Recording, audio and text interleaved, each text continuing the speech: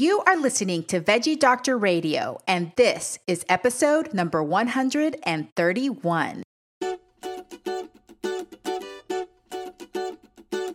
Welcome to Veggie Doctor Radio. I am your host, Dr. Yami, board-certified pediatrician, certified lifestyle medicine physician, certified health and wellness coach, author, speaker, mother, wife, and human being. I passionately believe in the power of diet, habits, and mindset in sparking and sustaining well-being and joy in our lives. This podcast combines expert interviews and thoughtful monologues to explore plant-based nutrition, lifestyle medicine, parenting, mindset, and other exciting and fun topics. I hope that these episodes inspire you, uplift you, and equip you with the knowledge and tools to live your best life. Are you ready to get started? Let's do it. So I think of picky eating really as a measure of how feeding is going for the parent. Welcome back, veggie lovers. Happy Sunday. I hope that you are having a plantastic day and that you've had a plantastic week. I have a great episode for you with Jennifer Anderson, who is a registered dietitian and the woman behind Kids Eat in Color. It's such a great conversation. Got really passionate, got really into it, and I know that you're going to enjoy it. But before I tell you more about Jennifer, just want to remind you that I have tons of freebies on my website. If you go to dryami.com, that's spelled out doctoryami.com/free, there's a lot of resources there that will help you learn a lot. How to replace meat, how to replace dairy, nutrients of concern, breakfast, lunch, eating out, shopping list, and even for those of you that are trying to be friendlier to the planet and reduce your consumption of plastics, there is a zero waste swaps guide. So check it out, dryami.com/free. And thank you to all of you that have read my book, A Parent's Guide to Intuitive Eating, How to Raise Kids Who Love to Eat Healthy. Thank you so much for reading it, reviewing it, sharing it with your friends and family. It warms my heart. And little by little, we'll get the word out about this book. So thank you so much. The information on this podcast is for informational and educational purposes only. It is not medical advice. So it is not meant to replace careful evaluation and treatment by a professional. If you have concerns about you or your own child's eating, nutrition, or growth, please consult with a doctor. Jennifer Anderson is a registered dietitian, mom of 2 exciting boys, and cheerleader to hundreds of thousands of parents feeding kids through the Kids Eat in Color social media movement. She helps parents let go of mealtime battles, reduce their stress, and get their kids on the path to eating better. And she also has lots of resources on her website and a program. Her website is called kidseatincolor.com. And on Instagram, you can find her at Kids Eat in Color. There's dots between each one of the words, but you can also just type in Kids Eat in Color. She has 1.1 million followers. So you know that her feed is beautiful. She has lots of great things to say, and she really helps support parents. She's realistic.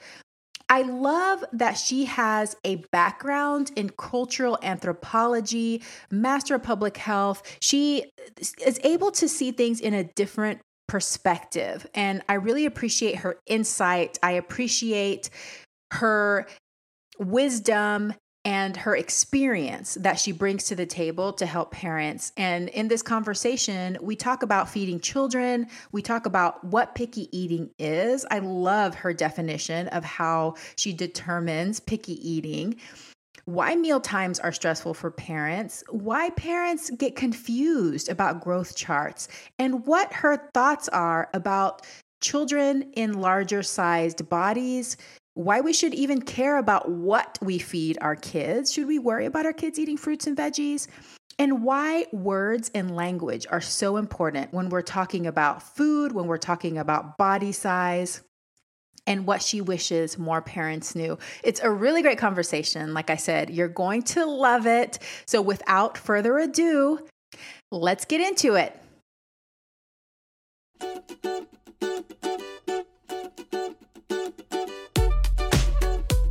Welcome, Jennifer Anderson, to Veggie Doctor Radio. I am so happy to have you here with me today.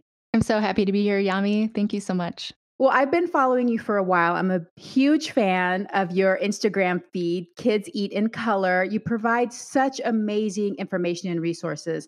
So I'm just thrilled to have an hour with you so that I can ask you all the burning questions. I feel like we do align a lot, but I know that there's things that you can teach me and my audience today. But before we get into all of that, tell us, why did you even become a dietitian? I know that your path wasn't a straight path. So tell us, what led you to the world of dietetics? Yeah, that's a great question. So right out of college, I had studied anthropology and economics, and I decided I wanted to do community development work. And I got a job at a food bank coordinating their youth nutrition programs. And I just saw firsthand how powerful nutrition was when it came to communities and children. And I became interested in the topic of nutrition. Now, at the same time, I had just gotten married, and my husband said, "You should go back and get a master's degree." And I had some professors from college who were telling me the same thing. And I thought, I don't know. I didn't know anybody with a master's degree. I didn't, nobody in my family had one. But next thing I know, I decide that I'm going to go back to school. I'm going to study nutrition. And someone told me at one of the schools that I visited that if I wanted to be a nutrition expert, I needed to become a registered dietitian. I will be 100% honest. That is the only reason that I decided to become a registered dietitian, because this one professor in one place told me that it was a good idea. It became a very long path at that point. I had to go back to school for prerequisites. I got my master's in public health. I learned that public health is really my passion. And then I became a registered dietitian on top of that. I love it. No, but it's so rich though, because your background is unique. You have, I also have a master of public health, and I tell people all the time, I'm a physician. So my whole day is working one-on-one with patients, but I can understand things from a bigger perspective, from a public health perspective. And you have this different view of life, which I really appreciate your background for that. Okay. But I love how you did eventually get a master's, even though you didn't know about masters, and you're like, I'm just going to get a master's. Right. So that's really good. Okay. So tell me about having your own kids. So you become a registered dietitian, and then you have children yourself. How has that changed how you view nutrition and the work that you do? So when I had my son, it was all great when you're breastfeeding, which is what I was doing. And by great, I mean painful, complicated, all those things. It's like a mixed bag, right? But at least it's like straightforward, whether you're breastfeeding or formula feeding. It's like really straightforward. There's one thing you're feeding the kid. And then as soon as he started eating, he stopped gaining weight properly. There were all these growth issues. And I just firsthand learned that feeding kids is really complicated. And you may not get a kid who eats everything that you serve, and you may not get a kid who eats how much they need. There's all these things that might come up. Now, I had to get more educated myself on how to manage feeding kids, because it didn't come easy. My second child is selective. Thankfully, I had put a lot of things into place with the first one so that we could actually raise him in an environment that was helpful for picky eating. So he has that to thank his brother for. You kind of were already primed, right? Right. So because you're a dietitian, do a lot of people assume that your kids are like these perfect eaters? Oh, for sure. They assume I eat perfectly, that my kids eat perfectly, if there is even a quote perfect way to eat. They assume that my kids eat healthfully because it came naturally. No, it's a lot of work. It's day to day, the grind, the hard days, the easy days. And yeah, they do eat pretty well, but they don't eat perfectly. Just the other day, one of my kids said, "That lunch that you made me was disgusting." And I was like in a place in pandemic life where I just couldn't handle that sort of conversation. And I said, okay, well, then I'm not going to make your lunch anymore. You can make it yourself tomorrow. So last night he's on the kitchen floor making his lunch, happy as a clam. I thought, oh, I don't know, maybe that was great. Now, of course, I probably should have been a little nicer about that. Now, I don't know that that's going to go on forever, but it certainly happened today. And you know what? He made himself a lunch with apples, carrots. He made himself an almond butter and jelly English muffin, and he put a few crackers in, and that was his lunch. And he was so proud of himself. And I thought, oh my gosh, my work is done here. You made That's yourself a balanced beautiful. lunch. And how old is that one? He's 7. Oh, that's so cute. No, I mean, I think the same thing for me. I mean, I'm a pediatrician, I'm a physician. I've written a book on this subject, and it's still the same thing. There's still struggles, and Mhm. there's still days where I'm just like, ugh, why does this still happen? Like you just Right. feel like at some point you're going to be done, but you're not. Your kids grow, they change, you encounter different Yes. issues. Like I have one who's a teenager now. So it all goes through their phases. Right. And Um, I feel like every 3 months you get a new kid, right? Mhm, mhm, and the And world you around us changes. So with right. this pandemic, we had a whole different set of challenges Mhm. where everybody was home all day long, and now kids were like, "You know what? I think a snack sounds good now, and maybe in 10 minutes, and maybe another 10 Right. minutes." Right. So parents are definitely having to navigate those new challenges in our lives. Mhm.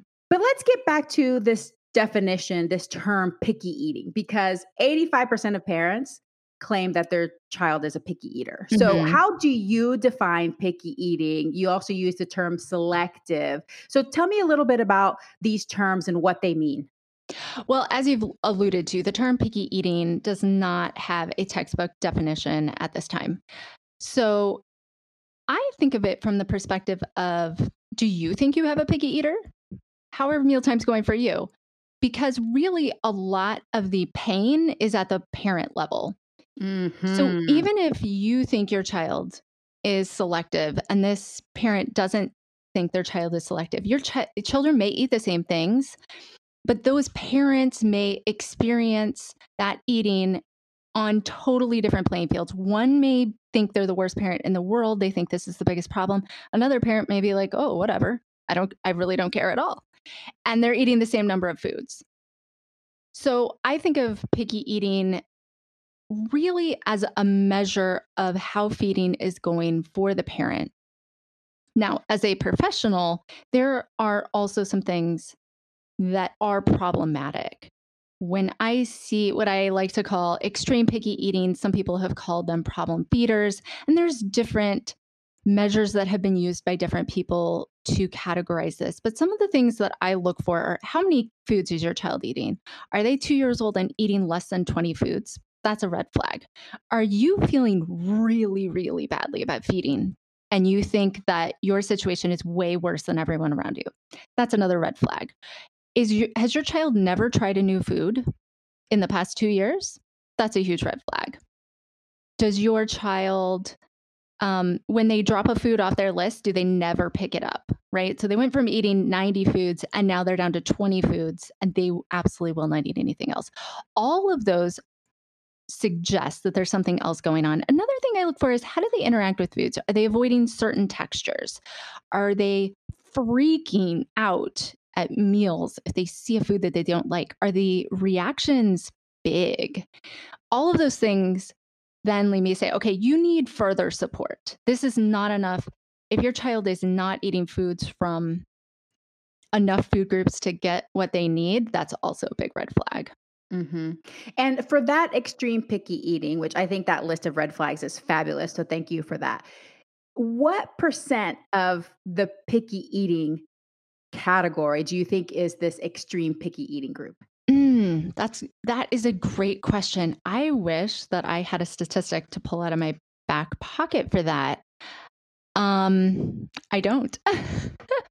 But now I want to go do a literature review and find out if there is a statistic for this. I'm not sure if there is or not. I'm going to just kind of take a wild stab at it based on my Better Bites program, which is my program for the families who are struggling with picky eating in their family. Not everyone in that program has an extremely picky eater. But the program is geared to design not just the what I like to call kind of typical picky eating, but the extreme as well. And I would say probably in that program, which is designed to attract people, we probably have between 20 and 50% of the people in that program have an extremely picky eater. Mhm. So, that is not generalizable to the public at all. I would guess maybe like 10%, something like that. Yeah. But I really, of the people who say they have a picky eater, do 10% have picky eating, extreme picky eating? It's possible, but don't quote me on that. Yeah. No, and obviously you this is your specialty, and so you're going to see more of that, but it's Right. just interesting because like I said, most parents, if you ask them, "Is your child a picky eater?" will say yes. But I Mhm. love how you took it to focusing on the pain, focusing on the distress of the actual parent. That's where you start. So let's talk about stress and parents because I feel like Mhm. parents are just really stressed out, especially right now. Mhm. Why are they stressed out at meal times? What is it specifically that they're anxious about when they're feeding their kids? I think most parents are concerned that their child is not going to be healthy either now or in the future. Mhm. It's not, sometimes we want to vilify parents and we want to say, "Oh, you're just trying to control your child or you're just trying to do that." Most of that all comes from a deep concern for the health and well-being of our child. The other thing is we want to be good parents. We want to think we're doing the right thing. And when we think we're doing the right thing and we're getting this really horrible reaction from our child, and we think the right thing is a child that's eating a balanced meal and our child is only eating bread, we feel like we're a bad parent. And that is got to be one of the worst feelings in the world, right? Yes. No, that shame. I Yeah, Shame drives so much of this, and this right. whole comparison thing, Oh, you know, yeah. Gosh, it's really hard, it's so because hard. in our minds, we're assuming that every other parent's feeding their kid Mhm. broccoli and, steamed things and Whole Foods and never has candy, and so Uh-huh. when compared to our lives, we're like, "Oh my god, I don't know if my kid's eating the vegetable all week, I must be a horrible parent," and Right, they're not gonna grow and they're gonna get some kind of horrible disease. And it's like right. this really vague, really stress provoking thoughts, you know? Yes, yes, I completely agree, and compound that with the new movements of food documentaries that are Yeah. based on fear. I cannot get behind them at all. I never recommend that people watch them. I've had to watch my fair share in public health school and that sort of thing. They are so fear-based and they don't provide reasonable information that we can act on and still be reasonable people, right? Like some people will watch documentaries and think, oh my gosh, I can never, ever feed my child an egg or milk again. If I do, I am feeding them cigarettes. Like, I am sorry. There is a difference between a cigarette and an egg. Yeah. And, I do somewhat agree with you because I agree that documentaries, they are meant to impact our emotion in general. That's Right, what documentaries right, are, right? right. They're meant to cause us to think about something enough that we're Hmm. going to make a change. That's what the producers of documentaries want to do. Exactly. They want to make us change something. And so it can feed into a parent's fears that they're doing something horrible to their children. Yeah, I yeah, definitely agree with that. Um, and I also agree with you that the majority of parents, the great majority of parents, they are trying so hard to do their best. And I always try to just send so much love and support to them because I know what right. it's like being a parent. You Hmm. know what it's like being a parent. Um, Right. so yeah, I think it can be very complicated. It can be very stressful, lots of shame, lots of guilt. What do you see as far as friends, family, or even other health professionals that might feed into some of this guilt and shame when it comes to feeding our children? So there's certainly I find that family influences a partner, a grandparent, an aunt or uncle, the extended family, they are coming to the table. Everybody's coming to the food table with their past and their beliefs and all of these things.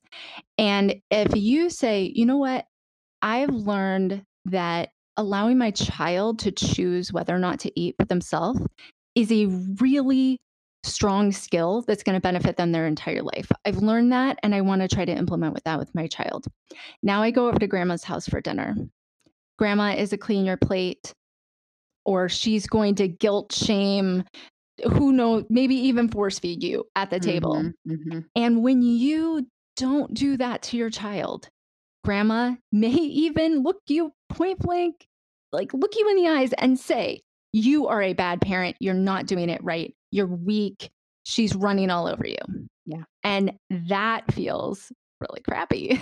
Like yeah, we don't want to feel like that, right? And she may like make your life even miserable, right?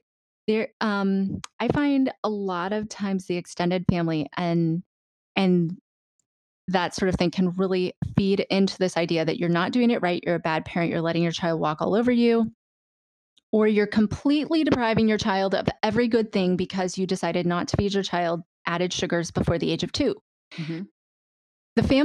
The family beliefs really influence, and sometimes we have to kind of do some soul searching and say, okay, what's it worth it? What what's worth it here? Do Mhm. I need to stand up for my child? If my mother is force feeding my child, and my mother doesn't, but if she was, I believe in that moment, it would be very good for me to step in and say, he can decide what to eat, stop the force feeding where it was. Mhm, Because mhm. that crosses a very big line for me. Yeah, Like if yeah, somebody force feeding my child. yeah. Now, does my mom maybe give my child a few more cookies than I would?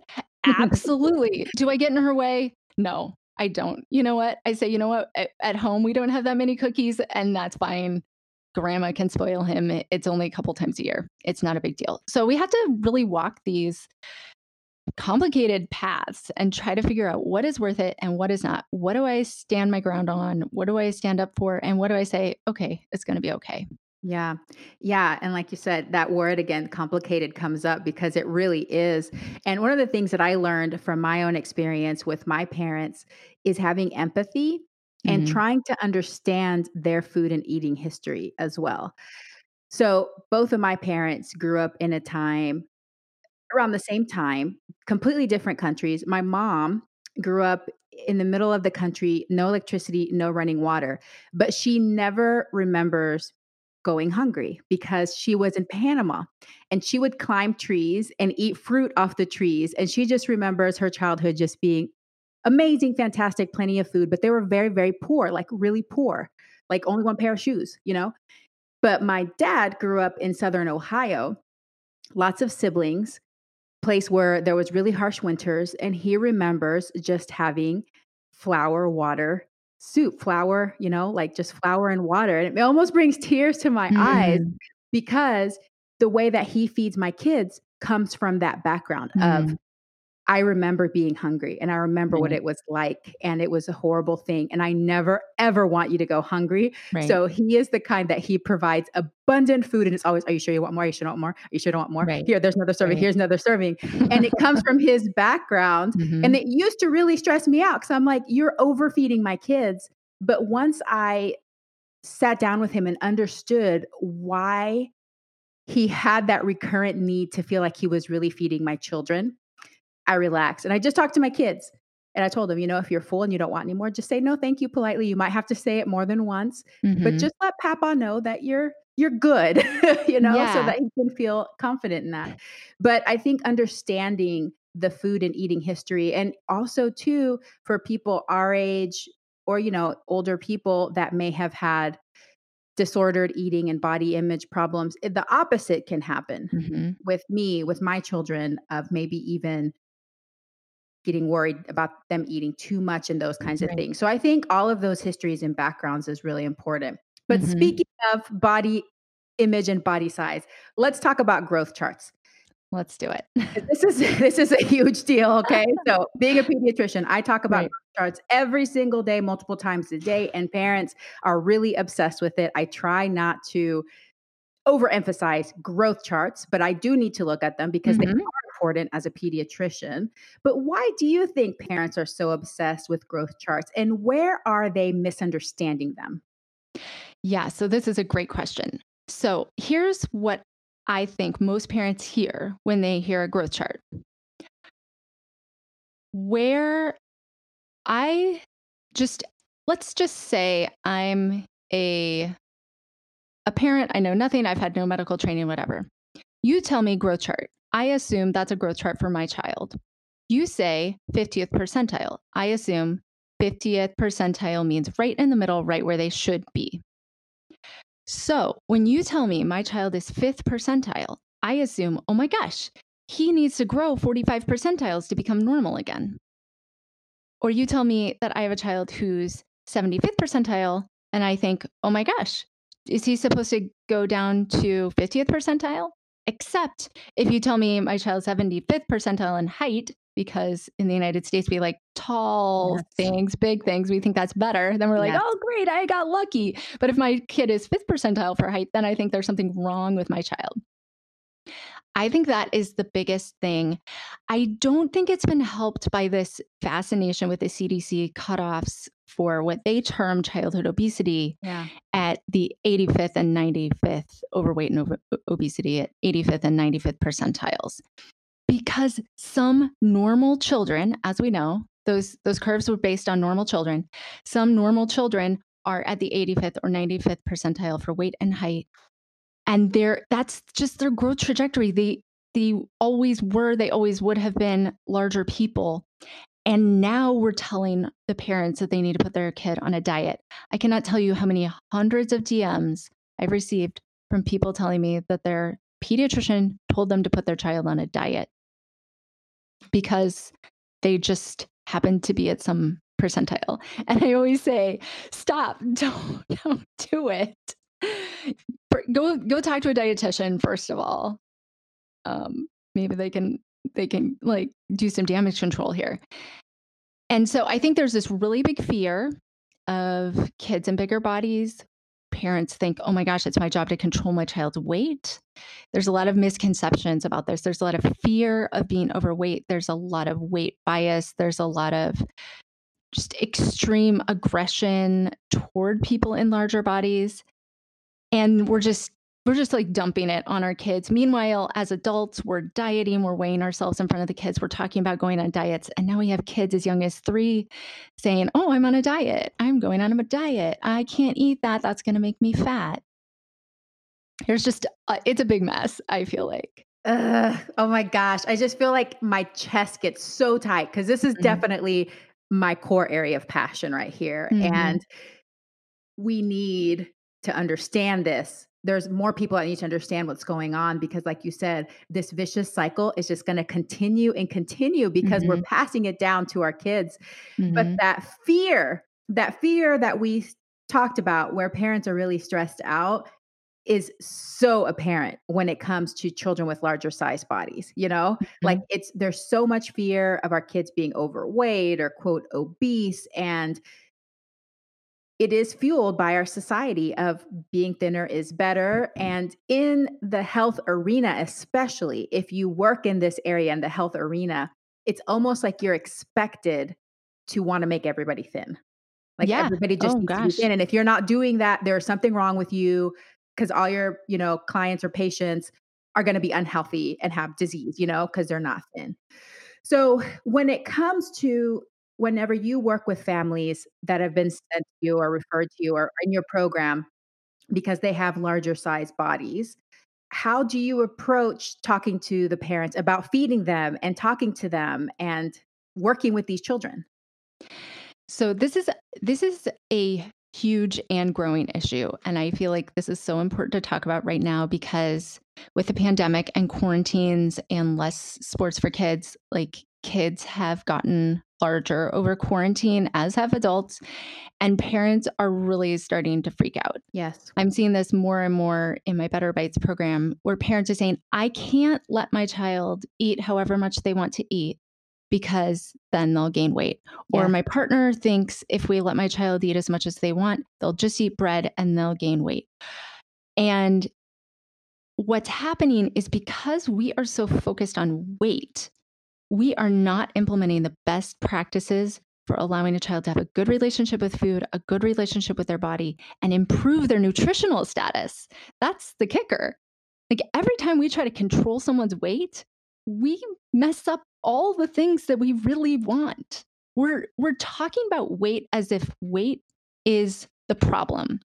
Weight is a symptom, or weight is just the way the person is. There's some people that are just larger. That is their natural growth trajectory. They were 95th percentile babies from the start, and next thing you know, oh my gosh, I just got a message from someone who said my pediatrician just told me that my 100% breastfed baby is overweight. Like Mm. that's not a thing. That's not a thing. And I think pediatricians are afraid of weight gain. Pediatricians are afraid of being accused of not addressing it with families. They're being pressured to talk to families about something they don't really know about. They don't know a lot of the best feeding practices for kids always.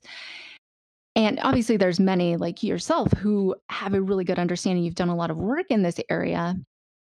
But there's plenty of others who just they haven't had the time, you know. There's other things going on. So, yeah, I think it's really stressful, and I think I've also like totally gone on some tangent, and I don't even No, remember what believe question me, you asked this me. is like my everything. So you could go on forever if you want. But as a pediatrician, I know what that feels like. I'm saying this all the Mhm. time on this podcast is I had to learn. I had to go through my own experiences and I had to be courageous enough to step out and see it a different way. Right. Because I have Google alerts, you know, and I Mhm. every week I get articles for different search terms and one of them is like pediatric health or something like that. And there's literally like 5 to 10 articles every week where the headline is childhood obesity worsening, everybody's getting fat. Ah, Right. like it's just Right. like so much panic. So I can Mhm. understand where people haven't even looked at this different perspective where it's just in their minds constantly right now like okay, we Right. need to address this because we need to control it. And Right. as you said, very plainly, and I agree with it 100%, we do not have control over our child's weight. Mhm. Even though we are being told over and over again by other health professionals that we do, we don't. We don't even have control over our own weight. A lot of people Right. think that they do, but we don't. Right. So As what public health professionals, we know this. There is so much research showing people have a lot less control over their weight than they think they do. yeah. I don't think that that many public health professionals know that though. Honestly, Yeah, I don't think I think so. that's a good point. I really think that the majority of people in our country believe that we do, and then if you don't, you're being lazy or you are being, you just don't care about your health. Um, like they just put the blame on the individual. Like if you're Yeah, not actively trying to control your weight, there is something wrong with you and you're a yeah. bad person and you should be condemned and shamed online. Well, absolutely. And if you follow like any larger bodied people online, what they go through online is insane. I just can't even I, I don't understand how it's become okay. Yeah, It's not no. okay. It's horrible. It's yeah. But here's what I think. I think from the public health perspective, anybody who's really thought about it, and granted, I think there's a lot of different public health tracks, but Mhm. anybody in like public health nutrition knows the effect of food advertising, the effect of where food is, the effect of food deserts, the effect of racism in the food system, all of these things, the effect of poverty. It is incredibly complex how much a person weighs and what they might choose to eat and what their stress levels are and what that's doing to their brain chemistry. I mean, in the spring, my entire life was turned upside down. You know, all of a sudden I'm in a quarantine with with two, super energetic boys and a husband and in a 2-bedroom apartment. And I'm like, we're all having to work. I mean, it was crazy. Guess what happened to my brain? It went into high stress mode. Do Mhm. you know what your brain needs in high stress mode? It needs glucose. You know where I get that? From carbohydrates. Guess what I started wanting to eat all the time? Carbohydrates. Guess what that caused my pant size to do? Increase. I mean, did I have any control over that? Absolutely not. I absolutely did not have any control over what was happening around me in my brain at that time, right? Now, since then, my brain has calmed down. I no longer think about carbohydrates 100 times a day. I've gone back to like a normal eating pattern, right? But we don't understand that people don't have as much control as we think they do. Yes, people have control. Yes, we can help parents be their kids better. But because we're focused on weight, I've been thinking a lot about this lately. When we focus on weight as the problem, we assume food is the solution because we think, oh, calories and whatever. So we begin to think of our problem as this very simple thing. And the answer to a food problem is a diet. The problem is that's not true. A diet is not the answer to a weight problem. Well, especially with kids, what we don't realize is instead of we're focusing on food and this pediatrician told us to put our kid on a diet, like all this crazy stuff. But the reality is we have really stepped away from evidence-based feeding practices Mhm. that allow our child to eat the right food, eat the right amount for their body, all those things. It's really a feeding problem, not a food problem. Now, I'm not going to say that eating fast food 21 times a week is not a food problem. That is a food problem, unless that's all the food that is available to you. But really, we have a feeding problem, and we're letting the media and the culture and the businesses selling diet products and the business selling us food and all this stuff tell us that it's a food problem. But really, if we get back to the feeding practices and our relationship with our child in our home and how we treat food and how we connect over food, then a lot of the food issues disappear. Mhm. Mhm. Yes. No, I love it. And this is how I describe it to my families when I'm talking to them, that we don't have control over weight. So don't try to change things to control weight. Hmm. But we do have control over habits and behaviors, Hmm. either by modeling them or by putting practices into place, putting systems into place. Yep. We can adapt those. And obviously, during the quarantine, there were things that were completely out of our control. There were people that couldn't even go outside. In places like New York, where you can't even go outside, it's very difficult to get physical activity. But I've also seen it. I've seen it all my kids. I've seen this slight little uptick, in their weight during the quarantine. Some parents are stressed out about it, some parents aren't. But what I said is, hey, we're going to get back to our habits and behaviors. What are some Hmm. things that you think that you could change now? Not by terms of quantity of food or how much you're taking in, but can we start going outside for walks together as a family, which is also a practice of social connection and stress Hmm. relief. So all Hmm. of these things, like you said, impact. The other thing that I would say, you're talking about all these different factors that impact our weight.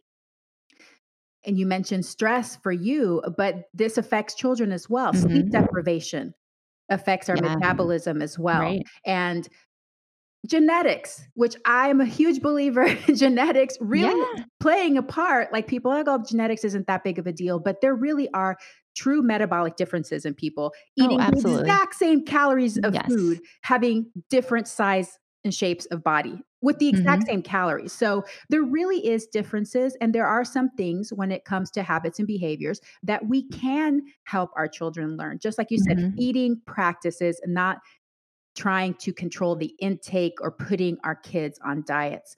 So Right. I love how you're so passionate about this too, because I wish there was more people that were talking like this and supporting parents in a way that helps them feel like they're not in charge of the size and shape of their children's bodies. Yeah, I mean, it's a losing battle. And when we put that on our kid early, Then they come back 30 years later after 30 years of struggle, thinking that they're a horrible person for weighing a certain amount. I mean, we got to stop doing that. It's Yes. not helpful. It's not right. It doesn't help people become healthy. I just, I'm losing patience. Yes. It's Yes. so backwards. Like, yes, as a public health professional, I understand there are a lot of unhealthy practices going on. I get it. I understand that kids are being fed way too much of certain things, like way too much dairy. In a lot of cases, I'm thinking like, no, no, no, you need to cut way back on certain things. Some people say it doesn't matter what kids eat. I can't get behind that. It absolutely matters what kids eat. Do we have to obsess about it? No, because it also matters how kids eat. Like if my kid just eats rice for dinner tomorrow, that's okay because I know another meal he's just going to eat broccoli or he's just going to eat chickpeas or he's just going to eat something else. And Yes. me, and then, I'm going to get lucky on Friday and he's going to eat a little bit of everything, right? Mhm. Mhm. But I know over the course of the week, he's getting a balanced diet. So we don't have to obsess about this. And yeah, sometimes he has treats and sweets and parties and, that sort of thing. So it's not that food doesn't matter, it does matter, but we don't have to like completely freak out about what our kid is eating and try to use that to control some sort of, weight issue or something like that. I think the one exception is there are some kids who have medical diet needs. Mhm. And then we do have to control what they eat. And we have, if they have allergies, we have to get really nitty gritty about it. So there's always exceptions, but there's also this balance of, okay, how I'm feeding is important. And yeah, maybe my kid eats a little bit less vegetables now, but in the long run, they become a competent, well rounded eater. Yes. Ah, so beautifully put. I love that. And yes, always there's going to be exceptions. So I would say the majority of kids, we definitely don't need to be micromanaging and obsessing. And I even say, I don't know, I'm not a dietitian, so you can correct me if I'm wrong, that the variety doesn't even have to be on a daily or weekly level, but even more on a monthly level, because there are some weeks where my kid just wants that one thing every meal, Sure. but I know next week it's gonna be different, and so Hmm. on the terms of looking at it on a month long, how much variety is there? I don't have to be so stressed out that every meal they have to have, like, this perfectly beautiful, well-rounded plate and eat everything on there. We don't need to be micromanaging all of that stuff. But Right. this takes me to the next question is why should we care? You do care as a dietitian. You do care about what we are feeding our children, what we're offering and presenting to our children. So why should we care about our kids eating fruits and veggies? Yeah. So food does matter and food does affect our kids' health. We want to make sure that they're getting all the vitamins and minerals that they need to grow and thrive. There's no way around that. As a professional, I can't say it doesn't matter what your kids eat because it does matter. And those deficits do balloon. And I think honestly what I would like to see is more pediatricians doing a little bit of micronutrient testing for kids whose parents say they're picky eaters. They Mm, need to like when a parent comes in and says, "I have a picky eater," I I want them to ask a few more questions like, what does that mean to you? How many foods are they eating? Can you show me a couple pictures of what that means? And that way they can know, okay, it's possible that they're not getting enough iron. They're not getting enough vitamin D. They're not getting enough zinc. Okay, they're telling me their kid is vegetarian. Am I testing? Am I making sure and asking a few questions to make sure they're getting enough iodine, that they're getting enough choline, getting some of those things? Because those are more prevalent in parents who say their kids are picky eaters. So it does matter. It does matter. And you know what? Here's where it also matters in the long run. Let's say that your child eats some fruits and veggies now. And honestly, they eat more fruit than veggies because let's face it, fruit is more delicious than veggies. But so they're getting the nutrients that they need and they have a well-balanced diet and maybe they have a few fortified foods, fortified breads or fortified cereals in there. They are getting the nutrients that they need. But you've been exposing your child to fresh fruits and vegetables from the time they could eat all the way through the time they leave the house. Hopefully, they leave the house, eventually when they're ready. And then they start to cook for themselves. And next thing you know, within a couple years, you realize that they're also serving fruits and vegetables and they're cooking those foods and they've learned to make those foods and they're taking care of themselves in a well balanced way. That's what you're also doing by serving fruits and veggies long term is you're maintaining the normalcy that eating a balanced diet is not just burger and fries. That's not balanced. Yes, that can be delicious now and then, but that is not how we want to structure our lives. What we want is more balance. We want more variety as much as we can afford. And we want to teach our kids that that's normal. It's normal to eat a salad. You don't have to be on a diet to eat a salad. That's another pet peeve of mine. It's like vegetables are now diet foods. One time, one Mhm. lady asked me, she said, "Wait, aren't you trying to lose weight?" And I said, "What do you mean?" She's like, "Well, you're eating all these veggies." I was like, "Well, I'm doing it for my health because, that's going to help me." And she's like, "I don't even understand what that means to eat a lot of veggies and not be trying to lose weight." But oh my gosh, how sad. We Or don't, even eating them because they generally taste good to you because you've that too. established a habit that your body and you Yes. actually crave it, like, intuitively. You're like, "I Yes. want some roasted broccoli tonight because it Yes. tastes delicious." Because it tastes delicious. I am a huge fan of broccoli. I do crave it. I also crave potato chips sometimes, but it's all about the balance. But French like when you train fries. your gut to get that fiber and to Mm, thrive, your gut is like, "Hey, lady, where's that salad? Where's that broccoli?" And the same thing happens with my kids. And the way that we talk about it is, what are your bugs asking for? yes.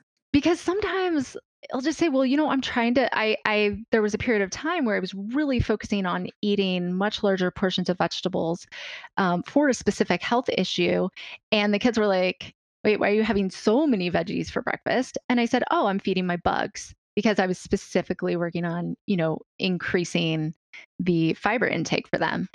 And now we can talk about it. What do your bugs want? I don't think they fully understand it, but we watched some YouTube videos, gotten out the anatomy book. Yeah. That's the best. I love it. That's so great. Speaking of that, let's talk a little bit about language and words. Earlier we were talking about weight and size and body image, but also when it comes to just feeding our kids fruits and vegetables, why are the words that we use, why is the language that we use so important? Sure. So, um, let's say you come to me as my pediatrician and you say, "Well, I want you to eat veggies because they're good for you, and I don't want you to eat candy because it's bad for you." Mhm. Well, as a 5-year-old, I'm going to think, bad tasting things are good and good tasting things are bad. That means I like bad foods. Yes. We have to stop saying we have to stop putting value judgments on foods and saying they're good or bad. Like there's a whole group of people saying sugar is poison. Got to really cut that out. Mhm. I'm telling you, a couple grams of sugar a day is not going to kill your kid. Mhm.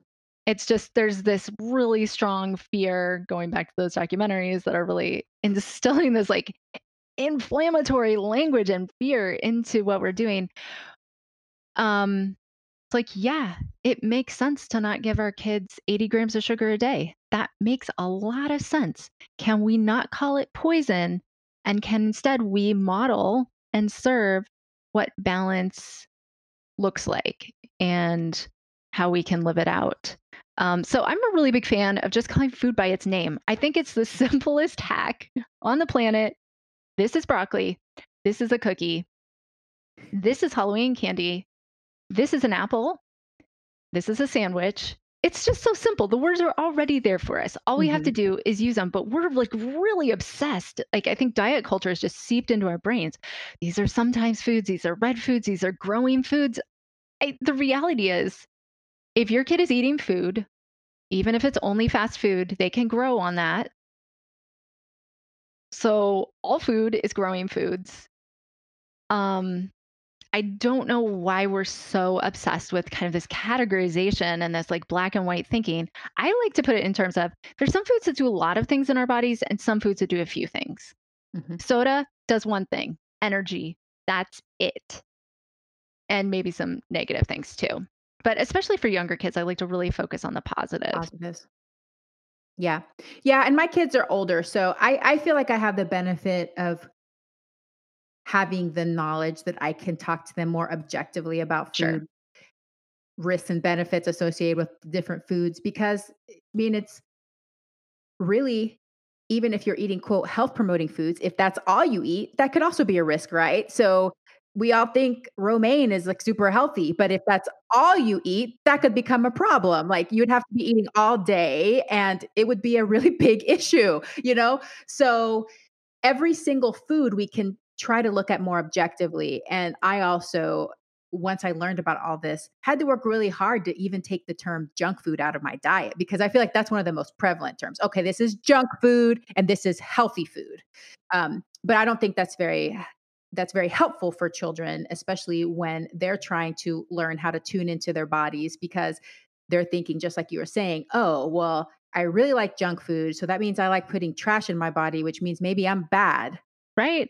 I might be bad. Right. And if I'm going to be bad, I'm just going to go ahead and be all the way bad and just eat only junk food. Yeah. Why not? I mean, So yeah, we'll just but I embrace think it. it's Yeah. also hard for adults too, especially some of us that have struggled with disordered eating when it's like this polarization of like, if you like to eat bad food, then maybe you're a food addict. And so Hmm. then that's all you want. That's all you can think of. So it's very tricky. How about words and language when it comes to talking to kids about their bodies and the size of their bodies? Yeah. So that gets a lot. That can be very tricky. I just have younger kids at this point, and we're focusing on, we don't talk about the size of other people's bodies, whether that's small or large. Kids are, as they learn words, they don't understand always necessarily understand the social graces that go along with that. We were on a Mhm. hike one day, and one of my kids made a very loud, direct comment Of course. about somebody's size. And I mean, fortunately, it was generic. Unfortunately, I'm sure the woman felt extremely bad in that Mhm. situation. I mean, for him, it was neutral comment. It was just this person was a much different size than most people that we see. And so he commented on that. And then, we had to have a talk. Like, we don't talk about the size of other people's bodies, whether that's small or large or, you know, in a wheelchair, or there's a lot of different things that we don't it's not our job to comment on other people's bodies. Mhm. It's our job to um, just interact with people. If you notice something about someone, you keep it to yourself. Of course, when you're 5, you don't keep No much to filter. yourself. So it just annoying him. It just, he says whatever he thinks. So it was a good teaching moment. But I think really focusing, instead of complimenting our kids on their looks, on their size, on their these kind of external factors, the more we can reinforce them as people and, you know, loving them as people first before, oh, you're so pretty, instead focusing on what they're doing. Oh, you work so hard. Wow, I noticed you thought about your brother and what he would like for that gift. And you picked this gift, and he just loves that gift so much. That shows how thoughtful you were. Things like that. The more we can talk about that and the less we can talk about their weight, the better. I mean, one of my kids has had weight issues. With like 2 low weight issues. I've never talked to him about his weight. My husband said, "Shouldn't we just tell him that he needs to eat more and blah blah blah." I was like, "I don't think so. No research study I showed said that would be a good idea." But I think the bigger issue, especially with younger kids, is how we're talking about ourselves. Yes. Honestly, I think that's probably 1,000 times more important than, I mean, obviously talking about the kid is important, but how we're talking about ourselves is huge. Like, are you saying, "Oh my gosh, look, I gained 10 pounds in quarantine and now I need to lose it"? Are you looking at yourself in the mirror? Are you weighing yourself? All these things increase the risk of eating disorders, disordered eating, diet behaviors, all sorts of things. Mhm. and body image problems, Yeah. because that's where it starts. If and it's so common. It's really Mhm. very typical for our society, both women and men, Yeah. to discuss the size of their bodies. And I love the stories about little kids very loudly pointing out other people's bodies because, like you said, it is very innocent. They haven't attached anything to it, really. They Right? haven't attached good or bad. They're just saying, Exactly. "Whoa, that's Yeah. really out of the range of size that I've seen. What does Right. that mean?" Like, they're trying to understand what it means, and I think of a story. I can't remember what book this was that I read, but it was the author was talking about how she struggled with body image her whole life, and her little daughter, who was probably around 5 or 6, came in while she was getting dressed in the closet, and the daughter's like, "Mommy, your stomach is so big." And the mom was instantly offended, and she's like, "Why would you say that?" And she got really angry at her Mhm. daughter, and the daughter started crying, and the daughter was like, "I I thought that was a good thing." Like, the Right. daughter wasn't even associating it with it being bad, like Right. we have started associating. So really, when it comes to kids, I think, especially when they're young, is having those conversations about we come in all different shapes and Mhm. sizes, and that's okay. And that's how we were made, just like we have different sized noses and we have different Yep. hair, Right. like it's just different and it's not good or bad. It Right. just is. And it's not polite to say it to somebody in front of their face, Yeah, I was or like, I talk mean, about it, one of my kids is so offended when someone says something like, "Oh, you're so little," or "You're so short," and I said, "Well, do you like it when people talk about your size?" He's like, "No." Like, yeah, like that's our thing to have for ourselves. That's not for us to Yes, discuss. I think also exposing our kids to pictures of people of a different size variety of bodies. Yes. sizes. Like that can be huge. I remember one time I was scrolling through Instagram and um I follow one woman, she's a weightlifter and mom and has a larger body, and he saw this picture of her, and I think she was maybe modeling a bathing suit or something. And she has a stomach that looks different than mine, and he stopped and he said, "Wow, what is that?" And I said, "Oh, that's her tummy." And he said, "Oh, why does it look like that?" And I was like, "Well, she's a mom and she had a baby and it was kind of had kind of some stretch marks on it and some things like that. And she had a baby in there, and that's where she got those marks on her tummy." I thought, "Oh, wow, that's" and he was so fascinated, and thought that was so cool, and he thought, "Oh my gosh, if I could just bottle this up and keep it forever," the fact that he really thought that was incredible that she had grown a baby and that her skin had changed and all of that stuff, and he walked away with another data point. "Oh, that lady had a baby, and that's how her stomach looked." End of story for him. Yes.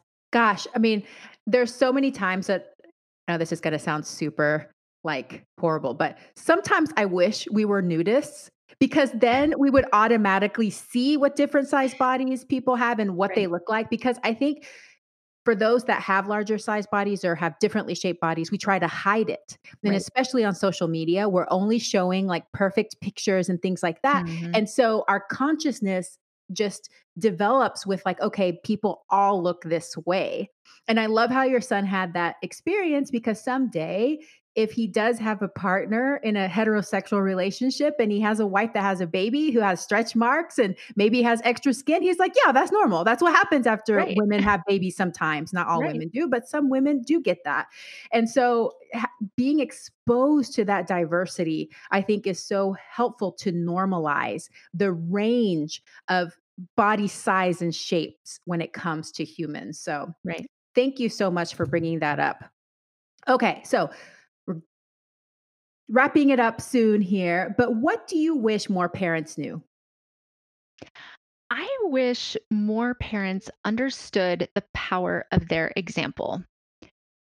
They could actually say a lot less at the dinner table and worry a lot less if they just focused on what they served. They don't even have to talk about nutrition, especially in the first couple years. And it could just be really sparse, these little tiny conversations about nutrition. But if you're serving a balanced meal and balanced snacks day after day, year after year, that gets into your kid's brain more than anything else you could ever see and will have a bigger nutritional impact than anything you could ever say. Yes. Oh, I love that so much. And it is. It's like the parent having the persistence and the consistency and the confidence knowing that it's their actions, setting that example that's really paving the path for these healthy habits and behaviors for their children. I love it. Speaking of habits, what habit are you most proud of? How did you develop it and how do you maintain it? That is a great question. Probably the habit that I'm most proud of at the moment, knowing my kids, is eating at the table. I realize it sounds so simple, but it's so hard to stay consistent on these boundaries. And you know what? In my house, we eat at the table or in the kitchen, Mhm. and that's it. And we have very few arguments over it because that's the way it is. And you know what that particular habit does? It makes our eating intentional. Mhm. It reminds me that I need to put an actual meal on the table, whether it's a meal or a snack. It's got to have some balance because it's formal. It's going to be in that eating place. And also, it fosters community. So it enables our family to sit down at the table. It reminds me, hey, it's lonely to see a kid sitting at a table by themselves. And it reminds me to go sit with them. Or we're in the kitchen, we're eating together, we're like cooking something. And so I think that one habit, although it seems silly on the outside, it has a lot of radiating impacts that improve the mental health, the emotional health, and the physical health of our family. Yes. Oh, it's so comprehensive. And additional to that, I consider it an act of self care. And I'm to the point where I'm so selfish that all my meals, I'm like, no, I'm going to sit down. I'm not going to be in front of my computer. I'm gonna have an actual seat at a table and I'm gonna eat my meal, even if it's by myself. Like, I Mhm. deserve that, you know? And I think Yeah, that we should give that to ourselves, give it to our family that we have some time. We can have a few minutes together to yeah. sit down at this table and eat this meal. I mean, it's yeah, it's lovely. So thank you so much for sharing that with us. Well, this has been so fantastic. What a conversation. I know we could have gone on for much longer, but my listeners, I know, love hearing from you. So please tell them how they can connect with you and what products or services you provide. Sure. So I'm a Kids Eat Color anywhere things are. So TikTok, Pinterest, Facebook, Instagram, you name it, I'm All the there. socials. If you need a framework for your kid and you're thinking, I want to do better, but I really don't know how to get started, I have a free child feeding guide that is super helpful. It's 14 pages that gives you the framework for feeding your kid better and reducing your stress, which is even more important sometimes. And Beautiful. then also, if you need a free veggie exposure shopping list, you need ideas for veggies that you want to have in your house, but you're not really sure, I do have a free veggie exposure meal planner and template. And of course, if you want to do the meal plan or the Better Bites program or that sort of thing, kidseatandcolor.com is where to find me for that. Do you do any one on one work or is everything through your programs? Currently, I am not able to take on one on one. Okay. So it is, if you need feeding help, the Better Bites program is the way to go for that. And if you just need some more ideas for meals and something really simple and basic, real easy weekdays is where you go for that. But right now, yeah, I pandemic life and lack of childcare, you Yeah. gotta, Too much on your plate, figuratively. All right. right. This has been so great. No, I love all of your offerings and even just following her on Instagram, you're going to learn so much. I love all your images and all of your education is super, super helpful. Leave us with one call to action. What is one thing that we can do starting today to make feeding our kids more joyful and less stressful? Tell your child you can eat it when you're ready. And when they say, yuck, I don't want to eat it, you can say, oh, that's fine. You can eat it when you're ready. Or you don't have to eat it, whatever you want to say. But take a step back and give that to your child. It will reduce your stress levels dramatically and potentially really improve your child's eating. I love it. Well, and if your kid's not used to it, they might look at you like you grew two heads. Yes, What? that's true. What just happened It here? just takes the battle away. Like, what is there to battle over when one person's like, "Okay, you don't have to do that." Yeah, Like, I love okay. it. That's great. All right, Jennifer, this has been so awesome. Thank you so much for joining me on Veggie Doctor Radio today. And I hope that you have a very plantastic day. Thank you so much, Yami. It's been so wonderful to be here. Thanks for having me. Hey, veggie lover. I hope that you loved today's episode. Will you take a second and do me a huge favor? Please subscribe to my podcast so that you never miss an episode. You're the reason I'm here, and I want to share it all with you. Thank you for listening, and have a plantastic day.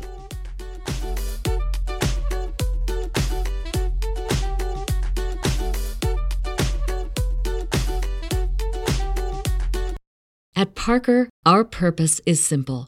We want to make the world a better place by working more efficiently, by using more sustainable practices, by developing better technologies. We keep moving forward. With each new idea, innovation, and partnership, we're one step closer to fulfilling our purpose every single day. To find out more, visit parker.com/purpose. Parker, engineering your success.